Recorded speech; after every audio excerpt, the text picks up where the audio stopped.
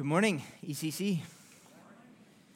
It is good to be with you here this morning. As Pastor Aubrey said, my name is Sam Parkinson. My family and I have lived here, and we've been members here at ECC for just over a year. Actually, we just passed our Sandiversary last month while we were in the United States, and it's a little surreal to have passed a year here, but we're very grateful for our new home, and it's been a great first year in no small part due to this beloved congregation of ours, ECC.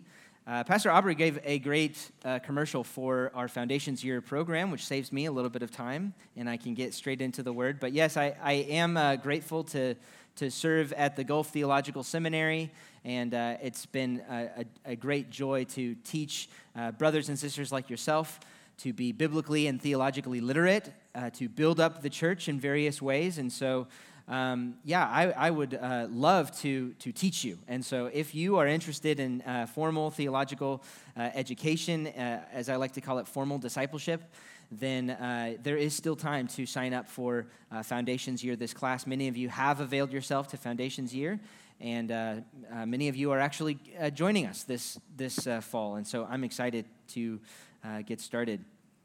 I said it's a joy to be back here, and I really do mean that. I had the privilege of preaching at several churches in the United States while we were there this past summer. I love preaching God's Word, and yet there's nothing like preaching God's Word to your own church, to a congregation of brothers and sisters that you have covenanted with. And so I'm grateful for the pastors for extending the invitation to preach to you, and I'm glad to do it. So please turn in your Bibles, if you haven't, to Psalm 55.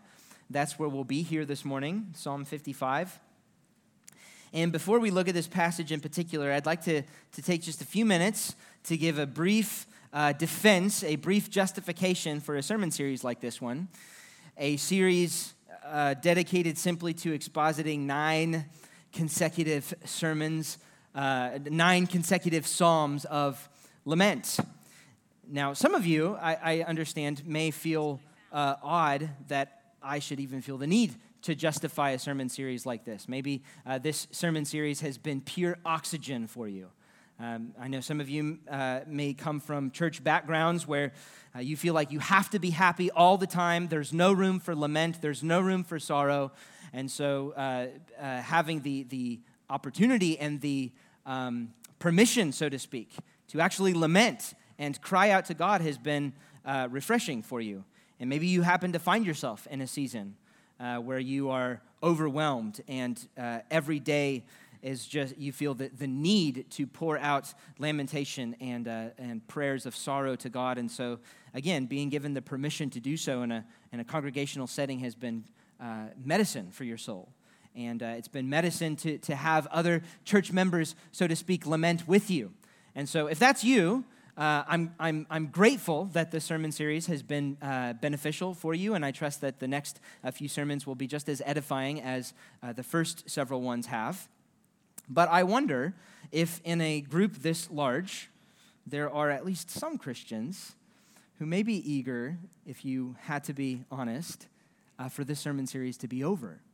Maybe you're thinking, okay, 1 or 2 sermons expositing psalms of lament, I understand that a little bit, but this is just getting exhausting. This is depressing. Is there no room for joy in the Lord? Is there no room for celebration? And I have to say, I can sympathize with that. I've listened to all of these sermons, and it's not lost on me that I have the responsibility to bring yet another sermon on yet another heavy psalm of lament. And so I can sympathize with that. In fact, when I was a pastor in the United States, one of my responsibilities was for arranging the liturgy, the songs and the scriptures and things like that. And a criticism that I received a couple of times was that the songs that I chose were too sad, that they were too heavy. And so our church in the United States, our previous church, just like ECC, had become accustomed to singing weighty songs of lament. And while I won't pretend that I always struck the perfect balance, my response to those criticisms, whenever I would receive them, is the same encouragement that I offer to you who may be eager for this sermon series to be over. My response was this: remember your brothers and sisters in Christ. Put yourselves momentarily in the shoes of that first group of Christians that I addressed this morning, of your brothers and sisters in Christ who barely made it through the doors this morning, who can barely lift their heads because the season of sorrow that they are experiencing right now is so overwhelming. And there are many of those seasons represented in this room, either because of tragic loss, perhaps, or of illness of some sort, or maybe even as the consequence to our own sin, and we experience seasons of sorrow and lament. Or, like in today's passage, persecution or the consequences of personal betrayal, somebody very close betraying you. Whatever it is, there is a lot of sorrow in a group this large. And so the encouragement is to put yourselves in the shoes of your brothers and sisters in Christ who can barely sing because their throat is caught up with cries of lament. And the point is, you may not be experiencing a moment where you need another sermon on a psalm of lament, but they do. There are brothers and sisters in Christ here in this room that need another sermon on another psalm of lament. And when you learn to weep with those who weep, when you learn to rejoice with those who rejoice, when your heart is knit together in love with those who are suffering, then their consolation from a sermon, from a psalm like this, can turn a downer of a sermon into a tremendous blessing for you. And so that's the encouragement, for our hearts to be knit together in love so that the relief to lament for one member becomes a consolation and a solace for all of us. Because if one member suffers, says Paul in 1 Corinthians 12:26, all suffer together. If one member is honored, all rejoice together. Also, while you may not be experiencing a season of sorrow and overwhelming grief right now, the fact that you live in this world, a fallen world, a world that groans for restoration, means that eventually you will. And so that means that a sermon series like this can be used by God to prepare you for seasons, to endure seasons of hardship that you will face in the future. All that to say, I'm confident that the Lord intends for us not merely to get through the next 3 sermons, but to receive them gratefully and their teaching as a gift of divine grace. God still has much to teach us in these next few weeks. And so with that, let's look at this passage in Psalm 55 this morning. And before we do, I'll invite you to pray with me once more. O triune God, we thank you for another Lord's Day to gather with your saints to worship you. It is the great privilege of our lives to come into your presence with the assembly of the godly to worship you. And so we thank you for that. Lord, I do pray that you would administer comfort to those that are in seasons of sorrow, that do need a sermon series like this one, and I pray that you extend sympathy and mutual love for those of us who are not experiencing seasons of sorrow, so that we can weep with those who weep and rejoice with those who rejoice. Lord, there are too many needs in this congregation for a mere man-written sermon to address all of them, but you, oh Holy Spirit, can do that. You can take the 5 loaves and 2 fish of a sermon that I've prepared this week, and you can multiply them in ways that we can scarcely imagine. So we ask that you do that. Would you water the hearts of those who hear your word so that seed sown in weakness may be raised in power? We ask that the words of my mouth and the meditations of our hearts can be acceptable in your sight, O Lord, our rock and our Redeemer. Speak, Lord, for your servants are listening. We ask all of this in the strong and mighty name of Jesus Christ. Amen. Psalm 55, to the choir master with stringed instruments, a maskil of David. Give ear to my prayer, O God, and hide not yourself from my plea for mercy. Attend to me and answer me. I am restless in my complaint, and I moan because of the noise of the enemy, because of the oppression of the wicked. For they drop trouble upon me, and in anger they bear a grudge against me. My heart is in anguish within me. The terrors of death have fallen upon me. Fear and trembling have come upon me, and horror overwhelms me. And I say, oh, that I had wings like a dove. I would fly away and be at rest. Yes, I would wander far away. I would lodge in the wilderness, Selah. I would hurry to find a shelter from the raging wind and tempest. Here, David begins his prayer by situating the sadness of his heart in the context of his oppression.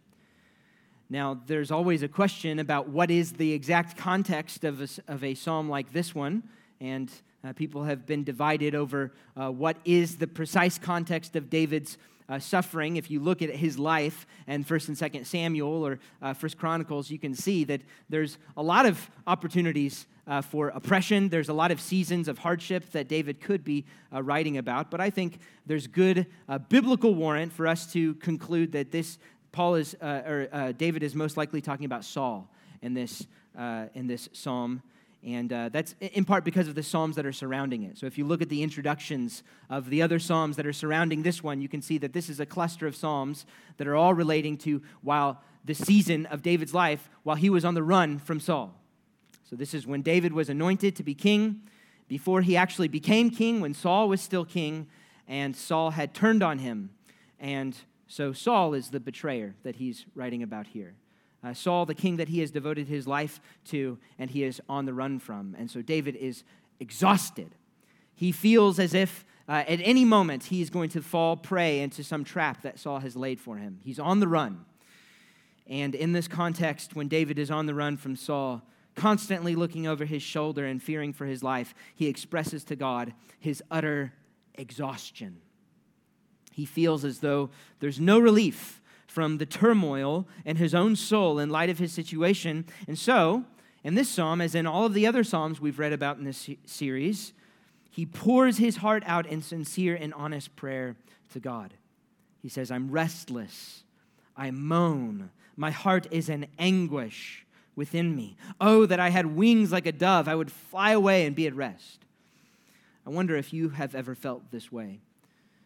If you've ever been in the kind of season where all you want to do is just disappear, to be removed from the situation that causes such heartache. Just wish I could snap my fingers and it'd all go away. Again, we learn from these Psalms that when we find ourselves in that kind of season, God does not at all begrudge our complaints. He wants for us to cry out to Him and to let Him know how we are feeling. He wants to hear the vexation of our souls. And so if we're feeling like we have nothing left to give, if we're feeling utter exhaustion, if we feel this deep soulish sense of divine absence, this feeling that God has abandoned us, God does not want us to pretend as though our faith were unshaken. He doesn't want for us to pretend that. He isn't fooled by such a fake posture of confidence anyway. It's not like if we just pretend like we're not feeling that way, that He could somehow be fooled by that. He knows what we're feeling. So He wants for us to express how we are feeling at the emotional level. He wants our sincere and honest complaints. Now, that's been the case for all of the Psalms that we've read in this series, but this Psalm has a couple of surprising turns. And this is one of them. So if you look down with me at verse 9, this is where this psalm takes kind of an odd turn. He says, "Destroy, O Lord, divide their tongues, for I see violence and strife in the city. Day and night they go around it on its walls, and iniquity and trouble are within it. Ruin is in its midst. Oppression and fraud do not depart from its marketplace." What on earth is David talking about here? Right? He was just talking about people that were his enemies that were oppressing him, and now he's talking about a whole city? What is this city that he's talking about? Well, I think we get a hint from verse 9. Where else do we read about God destroying a city by dividing its tongues? You see, David is not talking about Jerusalem. He's not talking about Gath. He's not talking about any city that he could walk to and observe with his eyes. He's talking about a city that has ceased to exist a long time ago, before David writes this. He's talking about Babel, the Babel, the ancient Babel in the city, in the book of Genesis that we read about in Genesis chapter 11. Why? Why would David bring up Babel in this context? Seems very odd. Well, I think we can understand it when we look at their sin. What is the sin of Babel? The sin of Babel was prideful disregard of God's intention. God told humanity to be fruitful and multiply and fill the earth and take dominion of the earth so that his image could be multiplied over the face of this globe for his glory. I mean, that's what we are as image bearers. We are pictures of his glory. So he wants to fill the earth with people to glorify himself. And what do the people of Babel do? They do the opposite. They disregard God's command, and they decide, instead of trying to bring glory to God by taking dominion of the earth, they try to build a name for themselves. And so they build this tower to heaven to pridefully sort of set themselves up on display. They disregard God's plan for humanity, and they come up with their own plan. And so, because of the wickedness of this city and their prideful obstinance, God divides their tongues, and he forces them to abandon their project. God frustrates their plans. And when we look at the situation of David and his relationship with Saul in 1 Samuel, for example, we see that God is communicating to Saul over and over again, providentially, through narrow escapes and opportunities for David to take Saul's life that he doesn't seize upon. We see over and over again that God is communicating clearly to Saul, David is my anointed. Stop trying to kill him. You will not destroy him. He is my anointed. And like a dog with a bone in its jaws, Saul will not give up his crusade for David. And so David is feeling like the waters are rising, like he's about to drown, and he's asking for God to do to Saul's plan what God had done to Babel's plans. Divide their tongues, frustrate their plans. Don't let Saul's plot succeed. And he's recognizing that the only way for Saul to not succeed in his crusade to try to kill David, the only way for that to happen is for God to intervene miraculously in the same way that he intervened miraculously with Babel. And so David had stored up, treasured up in his heart stories of the scriptures, and they take on the shape of his prayer request as he's praying. David is desperate, and he's asking for God to frustrate Saul's plans just like he frustrated Babel's plans. Now, another surprising turn takes place here in verse 12 of this psalm. So look with me now at verse 12. David says, "For it is not an enemy who taunts me, then I could bear it. It is not an adversary who deals insolently with me, then I could hide from him. But it is you, a man, my equal, my companion, my familiar friend. We used to take sweet counsel together. Within God's house, we walked in the throng." Go ahead and skip with me down to verse 20. He says, "My companion stretched out his hand against his friends. He violated his covenant. His speech was smooth as butter, yet war was in his heart. His words were softer than oil, yet they were drawn swords." Here David switches. He goes from describing his oppressor to God in the third person. So he's saying, God, this person is coming up against me. He switches from describing the oppressor to God in the third person to addressing the person in the second person. Now this is very striking. David does this in sort of a clunky, grammatically clunky kind of way. There's no warning. He just switches, and it's as if, as David is praying, as he's complaining about this person, he has this person's face in his mind's eye, and he begins to address that person. So he's saying, God, this person is not just an enemy. It's not just a stranger. I can handle that. But it's, and then with Saul's face in his mind, he says, it's you. It's you, my companion, my familiar friend. We used to take sweet counsel together. Within God's house, we walked in the throng. Saying we worshiped together. We prayed together. If this was in the 21st century or if this was a Christian context, we evangelized together. I wonder if you've ever felt this kind of betrayal. The betrayal of someone so close that you can't even pray about them without imagining talking to them, right? Because they feel that close to you.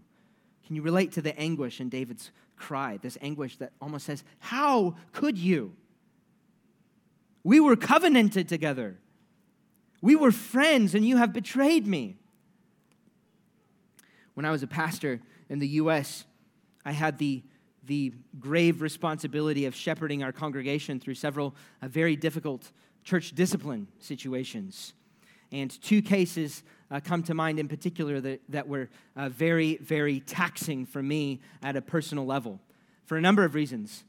For one reason is that they happened right after one another. It was back to back within a number of months. And so it was out of the fire and into the frying pan. It was just, one thing after another. The other reason why it was so difficult is because of the gravity of the sin that occasioned church discipline. Both cases were unrepentant, abusive husbands. And so it was just a very, very grave kind of difficulty, grave betrayal for their wives. But what really made the situation almost unbearable for me at the personal level as a pastor was my closeness to these men. I considered them both to be dear friends, and so when I think about those situations, I can sympathize with David's unbelief here. This sort of, no, it can't be, not this person. It cannot be this person. We were friends. We worshiped together. We've prayed together. We've sung together. We've confessed sins together. We also, as pastors, we had the grave responsibility of walking through situations of marital unfaithfulness. I know that that's probably not a foreign concept here in this congregation. This is a big enough church that is a sting that some of you perhaps have felt. Perhaps some of you have inflicted that sting on somebody. I think that kind of unfaithfulness is the hardest, rawest, probably most crushing experience of betrayal that a person can even experience in this life. So it's rough to discover that such a person, such deception and such manipulation is capable of somebody so loved and so trusted. It's a disorienting experience. And you can hear the disorientation in David's cry here. It's utter unbelief. No, it can't be this person. What do you do in the face of such heartache? Well, at the very least, you pray. You pray like David. You pray, you cry out to God in a desperate, fervent begging. You beg Him to bring about repentance. You beg God to sustain you through a season that you don't think you have the capacity to endure. You beg Him for His wisdom and His intervention. You beg Him. And you don't stop begging Him until He intervenes. I think David models this kind of prayerful begging for us. Look at verse 16 with me. He says, "But I call to God, and the Lord will save me. Evening and morning and at noon I utter my complaint and moan. And He hears my voice. He redeems my soul in safety from the battle that I wage. For many are arrayed against me. God will give ear and humble them. And He who is enthroned from of old, Selah, because they do not change and do not fear God." Notice how David is here preaching to himself. He's preaching in the face of his own unbelief. In the face of his enemies and great opposition, he stubbornly refuses to let up from his pursuit of God for deliverance. And it's as if he's saying, regardless of what they do to me, I will pursue God. I will keep pursuing God. Why? Because He is this kind of God. He is the kind of God who hears the prayers of the humble. He is the kind of God who brings low the prideful. He is the kind of God who remembers His saints. As we saw last week with Psalms 42 and 43, David, he doesn't only complain. He doesn't only listen to himself and the woes of his heart. He does do that, but he doesn't only do that. He also talks back to his heart. He preaches to himself.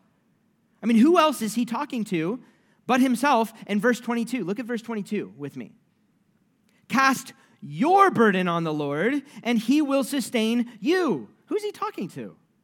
He's talking to himself. Cast your burden on the Lord, self, and he will sustain you. He will never permit the righteous to be moved. He says to himself, remember, self, what kind of God you serve. Don't forget about who this God is in this season of sorrow and hardship. Now, notice also, lastly, about this psalm, David does not simply complain to God about his enemies, and he doesn't simply preach to himself. He also prays very specifically for the downfall of his enemies. And I wonder if this kind of thing rubs you the wrong way. Look at verse 15 with me. He says, let death steal over them. Let them go down to Sheol alive, for evil is in their own dwelling place and in their hearts. Skip down to verse 23, the last verse of the psalm. But you, O God, will cast them down into the pit of destruction. Men of blood and treachery shall not live out half their days, but I will trust in you. Now, that's not even the most graphic of examples in the Psalms. There are many more Psalms that get much more violent in their imprecatory nature. We call these imprecatory Psalms, where the psalmist is asking for God to intervene and to judge and to punish and to destroy the enemy.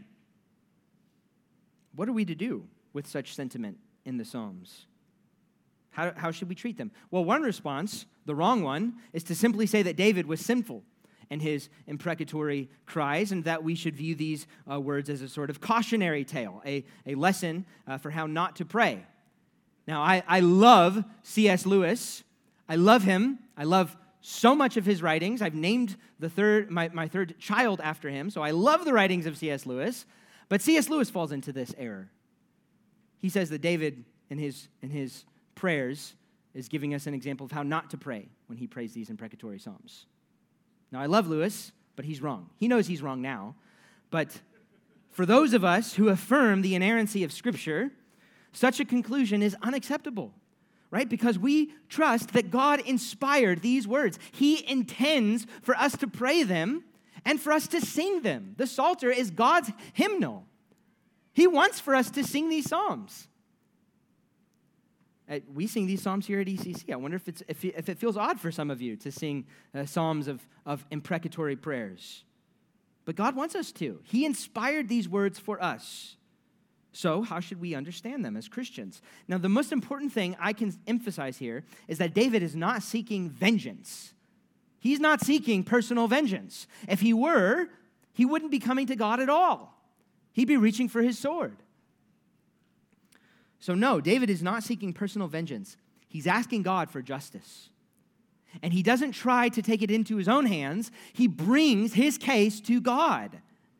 You see, the most fundamental fact about imprecatory psalms like this, the most fundamental fact is that they are an acknowledgement that God alone is fit to bring about absolute justice, not the psalmist. David is bringing his prayers, his requests, to the God who is capable of making such judicious calls, because he knows he isn't. He's acknowledging that God is fit to bring about ultimate justice, and so he does. And his prayer communicates essentially, God, don't let injustice reign. Don't let wickedness go unpunished. Don't let evil get away with it. And this is a righteous longing. This is a righteous longing. We should long for no evil to go unpunished. David does not want vengeance, he wants justice. And yet, as David is praying this prayer, justice has not yet come.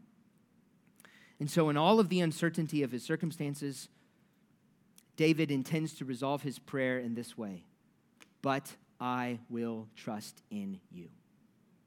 Regardless of what they do, I will trust in you. He brings all of these requests to God, and he leaves the matter with God. David has wrestled his emotions into the presence of God and has sort of tired himself out, so to speak.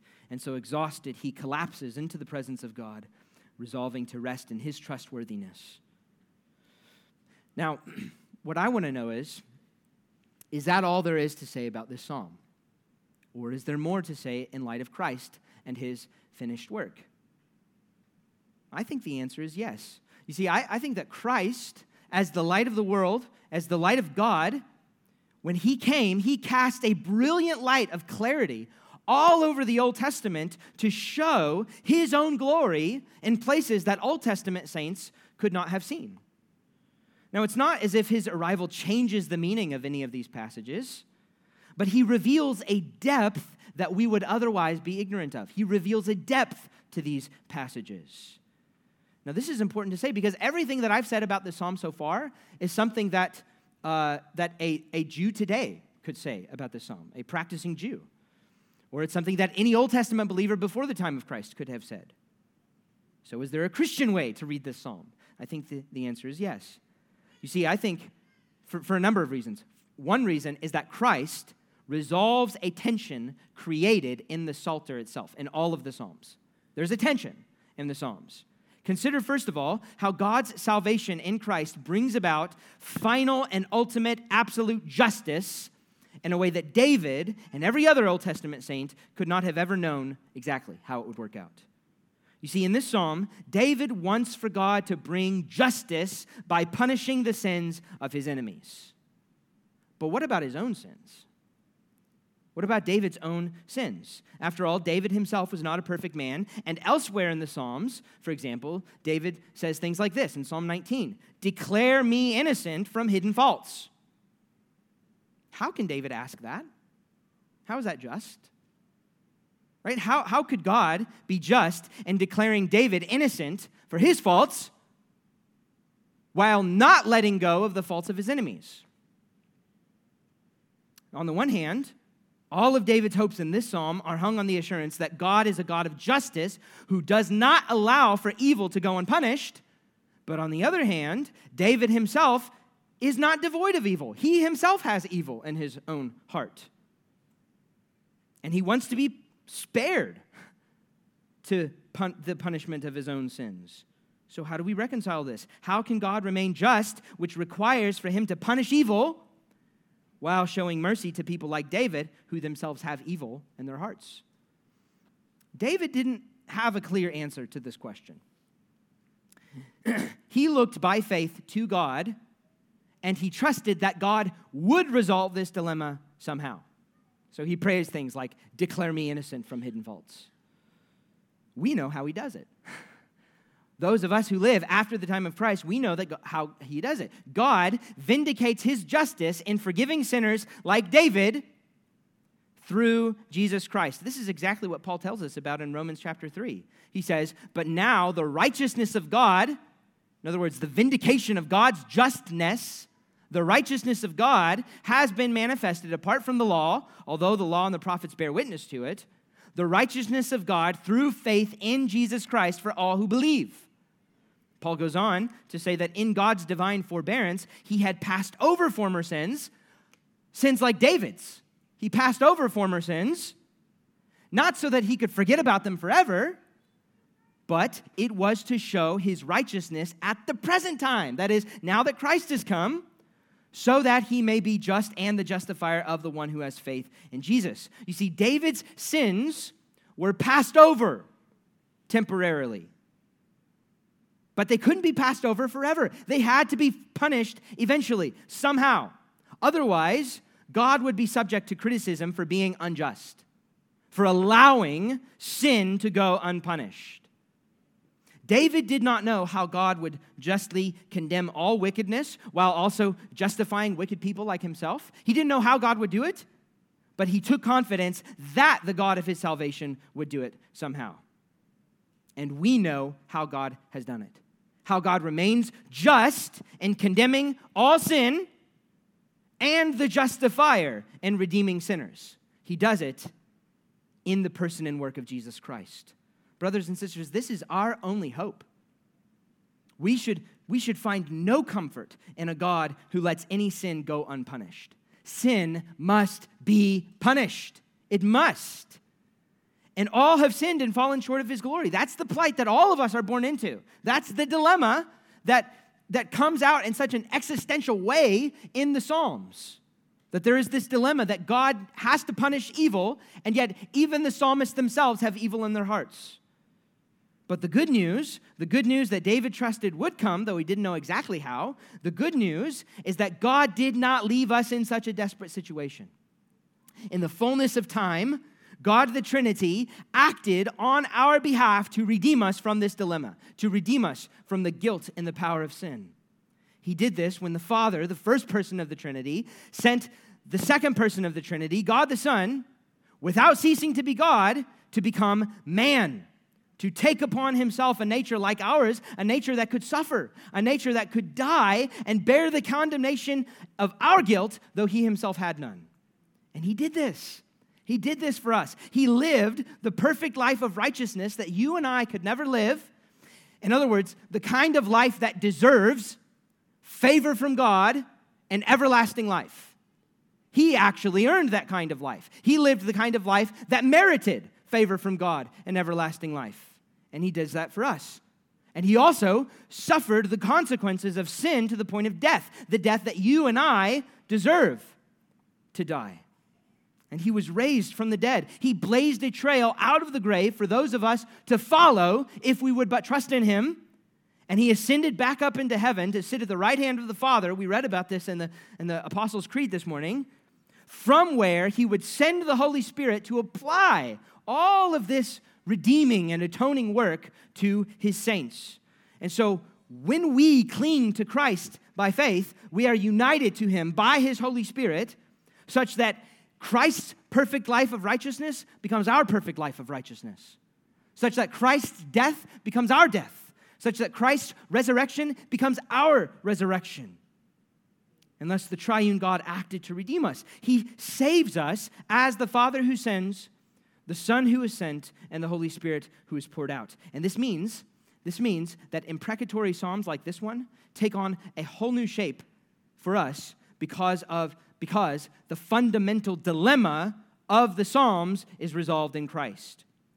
You see, it's right for us to long for God to punish evil. And the cross of Jesus Christ assures us of this glorious truth, that no sin shall ever go unpunished.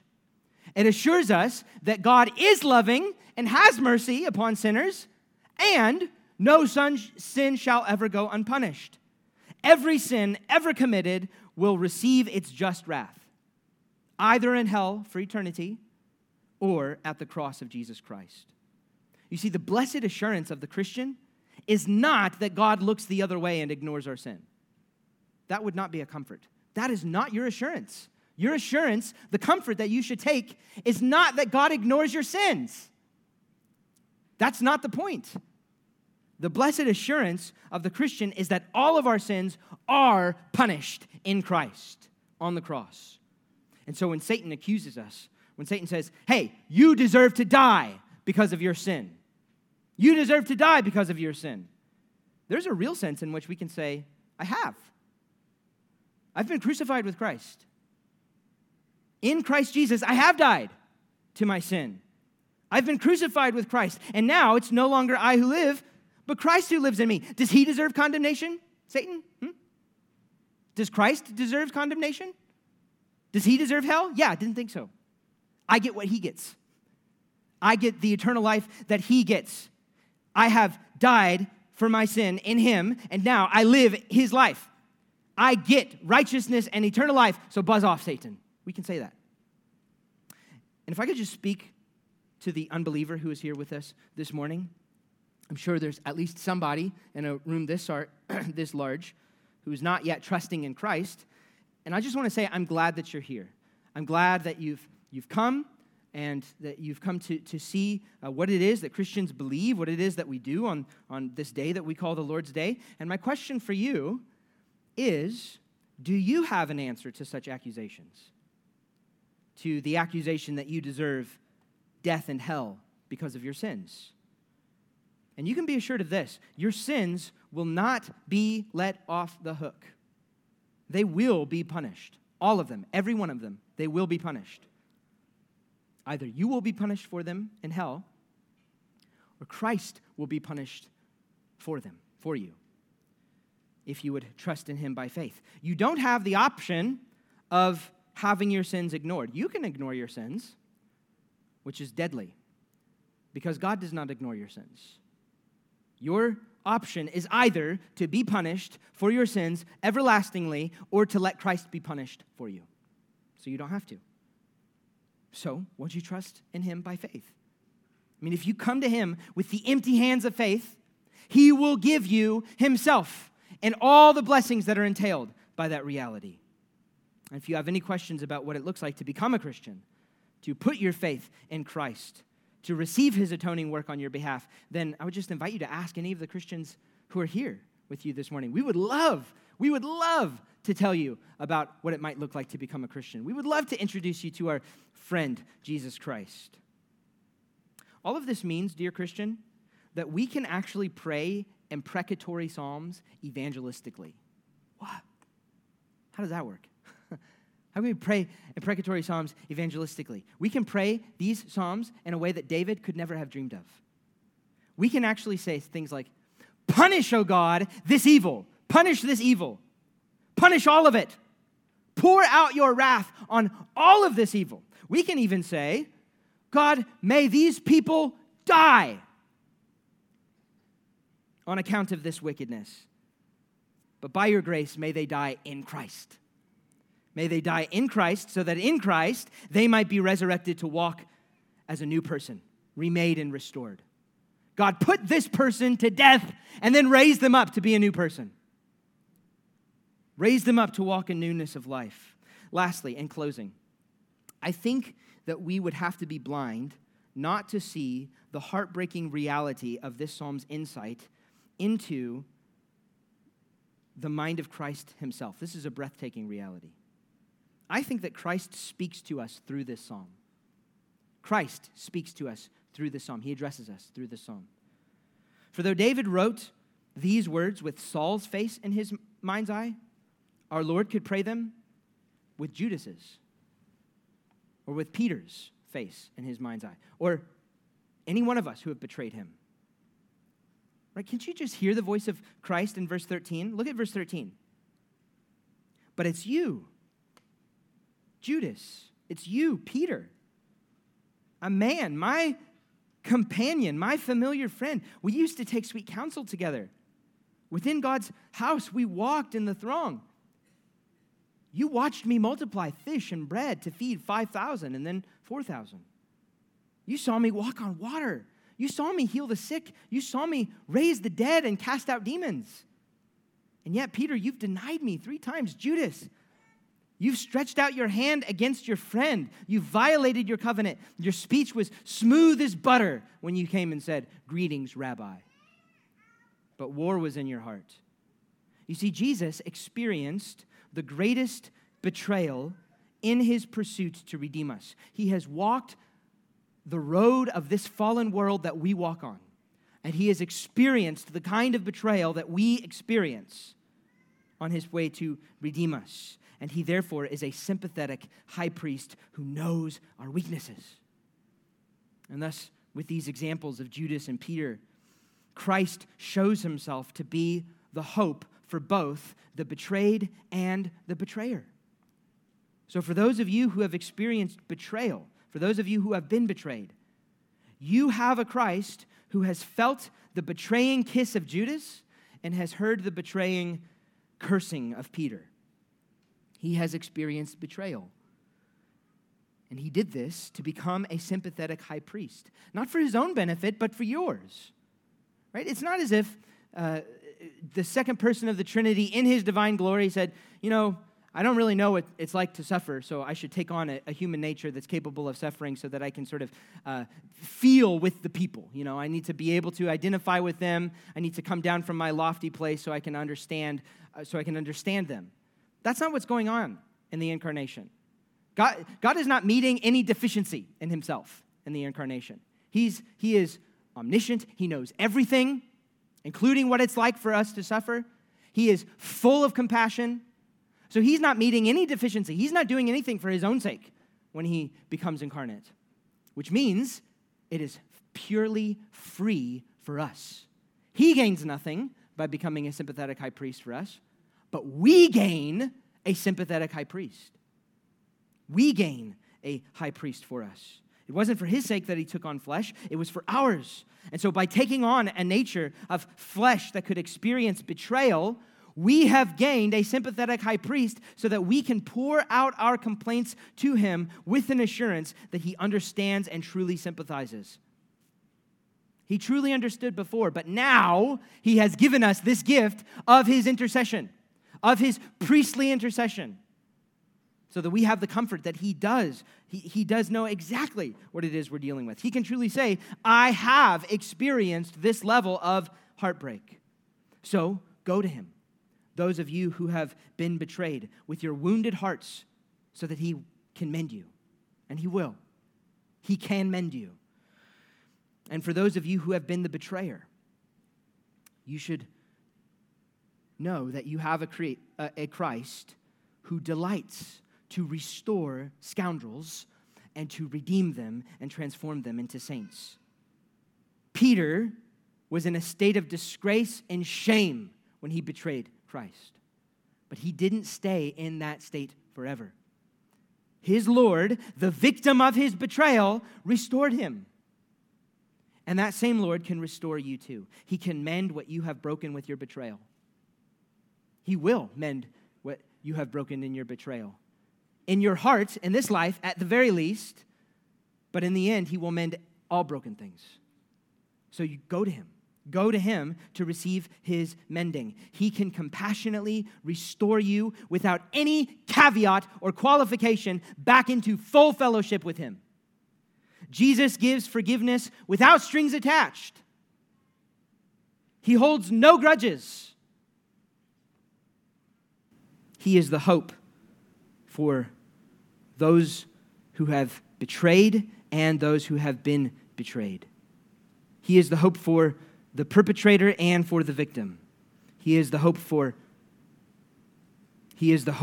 to account for sins that you've committed, and he is the hope to restore you when you have had sins committed against you. Don't you just love him? Isn't Christ's heart not irresistibly beautiful as it shines forth from this psalm, Psalm 55? Brothers and sisters, this is your Jesus. So I invite you to adore him this morning. Let's pray. Lord Jesus, we thank you for the fact that in the fullness of time, you did not stand afar off, indifferent and aloof to our plight, but you have come near to us. We thank you that in you we have a sympathetic high priest who understands at the human level the heartbreak of betrayal. And I pray for any brothers and sisters here this morning who have the sting of betrayal, who have been betrayed by others. Would you heal them? Lord, would you, the great physician, administer a balm and healing? Would you anoint them and heal them from the heartache? And just be near them. Remind them how much you love them and how you will make all sad things come untrue, that you will make all things new. And Lord, for those who have been the betrayer, who feel the sting of conviction,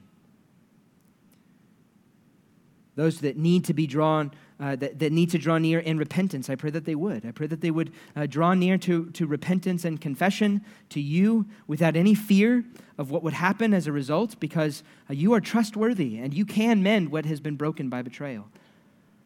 But for those who have come to you and are tempted now to feel a shame afresh, I pray that you would remind them of your grace. Remind them of your love for them. I pray that they would experience the same kind of restoring grace and restoring love that Peter experienced when you restored him into ministry.